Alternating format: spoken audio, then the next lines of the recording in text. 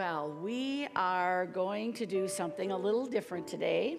This being the first day of the new year, we are going to take part in a covenant renewal service. What is that? Well, John Wesley, the founder of Methodism, introduced the covenant renewal service in 1755. Every year, on or near January 1st, the Methodists gathered to renew their covenant with God. It's described as a powerful time of self-examination and confession that culminates in renewal of commitment to discipleship. If you were at any of the Christmas Eve services, or if you watched online, you heard Pastor Mark in his sermon refer to the Gospel of Mark, which does not begin with the Christmas story, but rather with John the Baptist telling us to prepare the way for the Lord's coming, to be baptized and repent of our sins and turn to God to be forgiven. Well, this is fitting with today's covenant renewal service. Of all the resolutions we make, all our hopes and dreams about becoming better people, whatever that means to each of you personally, it begins with this: renewing our covenant with God. Or, if you haven't taken that first step, asking Jesus into your heart, making him your personal Savior and Lord of your life. There's no time like the first day of the new year. And so, let's begin our covenant service. Come, let us join ourselves to the Lord in an everlasting covenant which will never be forgotten. We come together early in this new year to join in a covenant service. Our purpose is to be reminded of our deep need of God's grace.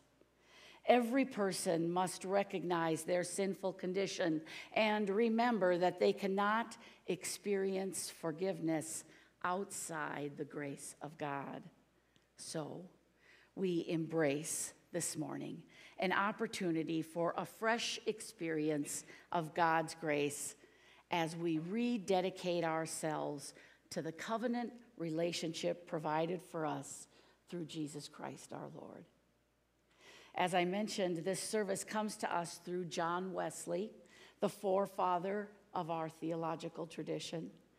For Wesley, what it meant to be a mature disciple of Christ was the joining of believers in a covenant to serve God with all our heart and all our soul.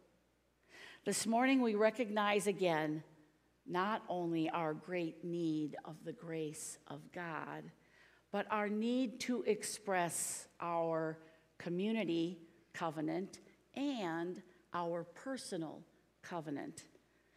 That in this new year we will love and serve the Lord with all our heart, soul, mind, and strength. We're going to continue with some responsive readings which will appear on the screen. This is coming to Christ as our priest, and by this we now renounce our own righteousness.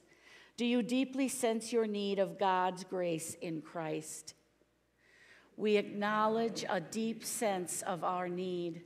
We see ourselves as sinners in need of a Savior. The Spirit of God has awakened us, for we have cried out, Lord, where are you? No hope of escaping out of this wretched state. We are but dead if we continue as we are. What may we do to be saved?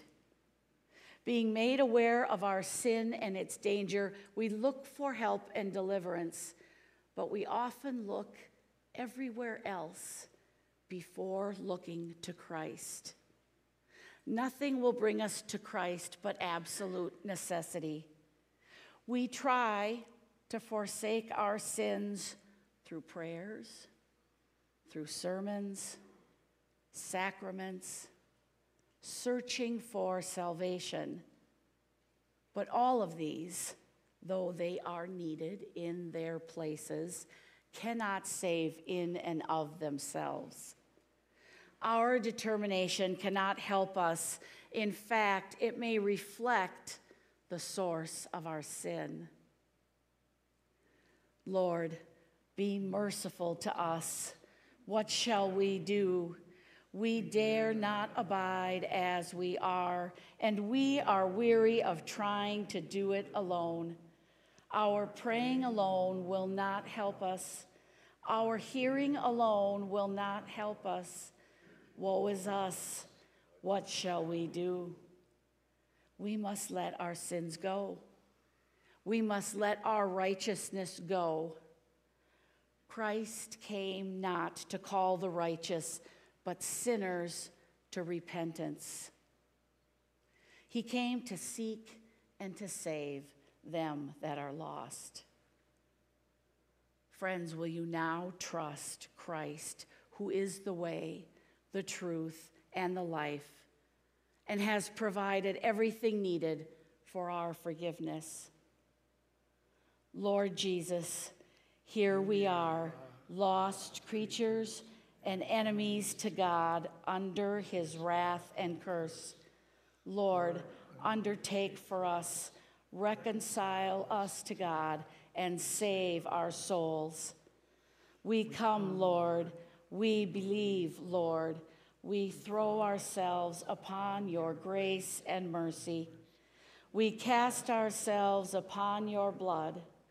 On you we will trust and rest. On you we lay our hope for pardon, for life, and for salvation. We find today's scripture reading in 1 John, in which he talks about living in the light. It reads, "This is the message we heard from Jesus and now declare to you. God is light, and there is no darkness in him at all. So we are lying if we say we have fellowship with God, but go on living in spiritual darkness. We are not practicing the truth. But if we are living in the light, as God is in the light, then we have fellowship with each other, and the blood of Jesus, his Son, cleanses us from all sin. If we claim we have no sin, we are only fooling ourselves and not living in the truth. But if we confess our sins to him, he is faithful and just to forgive us our sins and to cleanse us from all wickedness. If we claim we have not sinned, we are calling God a liar and showing that his word has no place in our hearts. My dear children, I am writing this to you so that you will not sin. But if anyone does sin, we have an advocate who pleads our case before the Father. He is Jesus Christ, the one who is truly righteous.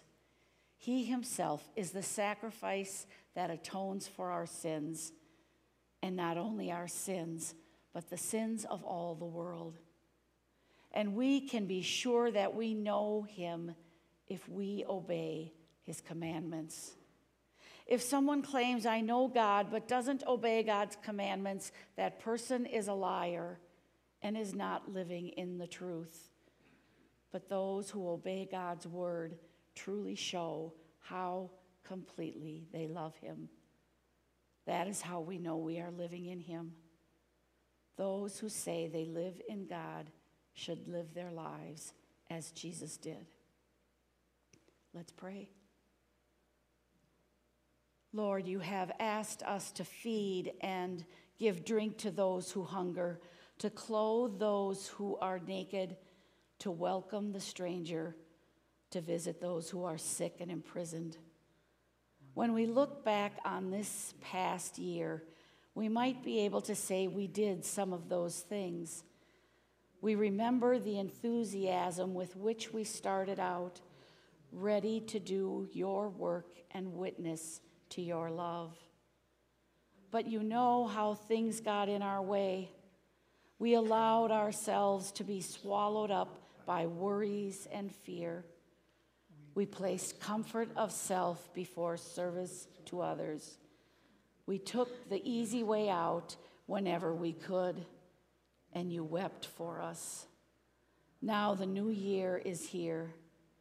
We cannot change what we did not do, but we can make a covenant with you to be your witnesses in our words, thoughts, and deeds to your people, so that when you say, "Have you given food and drink to those who hunger and thirst? Have you clothed the naked, welcomed the stranger, visited the sick and imprisoned?" we can respond with a joyful yes. Lord, we have done these things with joy and love. Forgive us what we have not done. Inspire us to do what you would have us do. In Jesus' name we pray. Amen. Jesus invited us into this covenant relationship with God. Nowhere is that more evident than when Jesus invites us to pray the prayer we have come to call the Lord's Prayer. It is a community prayer. We pray to God recognizing that He has drawn us to Himself as a people. It expresses our desire together to see God's kingdom revealed among us, and so let us pray together. Our Father, who art in heaven, hallowed be thy name. Thy kingdom come, thy will be done, on earth as it is in heaven. Give us this day our daily bread, and forgive us our trespasses as we forgive those who trespass against us. And lead us not into temptation, but deliver us from evil. For thine is the kingdom and the power and the glory forever. Amen. We now yield ourselves to the Lord. As his servants, we must give up dominion and control of ourselves to Christ. For sin shall not be your master, because we are not under the law, but under grace. We are yours, Lord. We reverence you. We dedicate ourselves to your service. In so giving ourselves to the Lord, we affirm we will heartily embrace what he has appointed us to do, both corporately and personally. Let him appoint you to your work. Christ has many services to be done. Some are easier and more honorable, others more difficult and menial. Some are suitable to our inclinations and interest, others are contrary to both. In some we may please Christ and please ourselves, as when he requires us to feed and clothe ourselves. Indeed, there are some spiritual duties that are more pleasing than others, as to rejoice in the Lord, to be a blessing, and praising God. These are the sweet works of a Christian. But then there are other works, wherein to please Christ is to deny ourselves.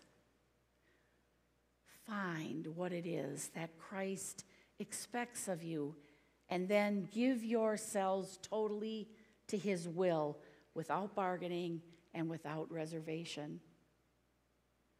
Make us what you will, Lord, and send us where we are to go. Let us be vessels of silver or gold, or vessels of wood or stone.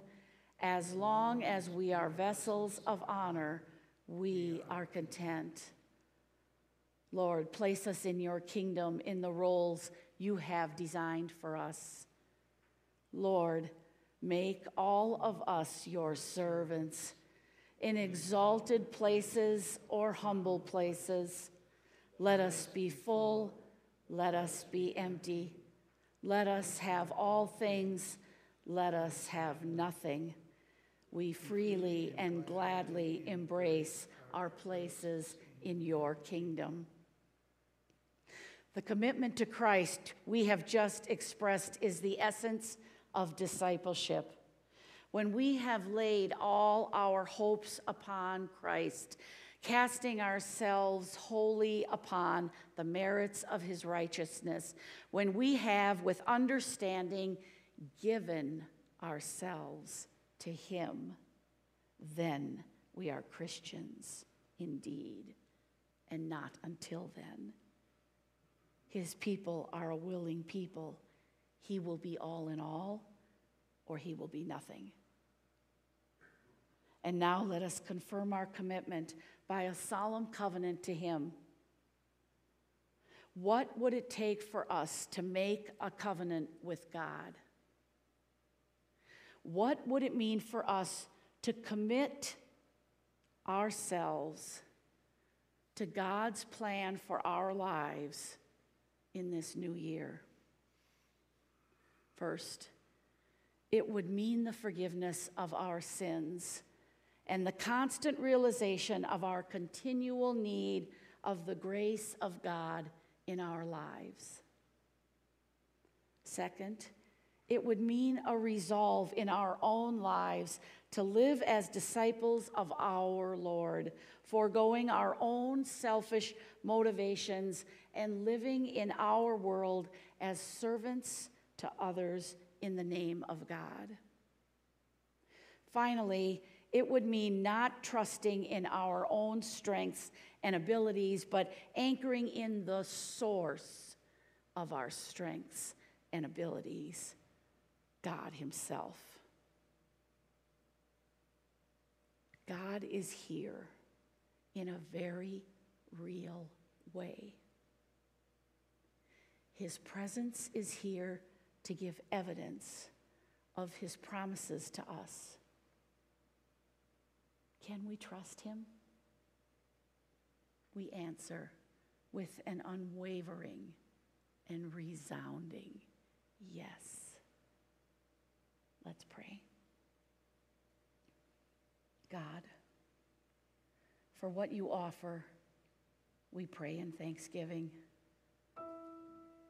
Show us the barriers that need to come down to allow you to be in control. Show us the freedom of letting you be fully in control of our lives. God, may we commit all to you. We pray this in Jesus' name. Amen. Please stand as you feel led for our next.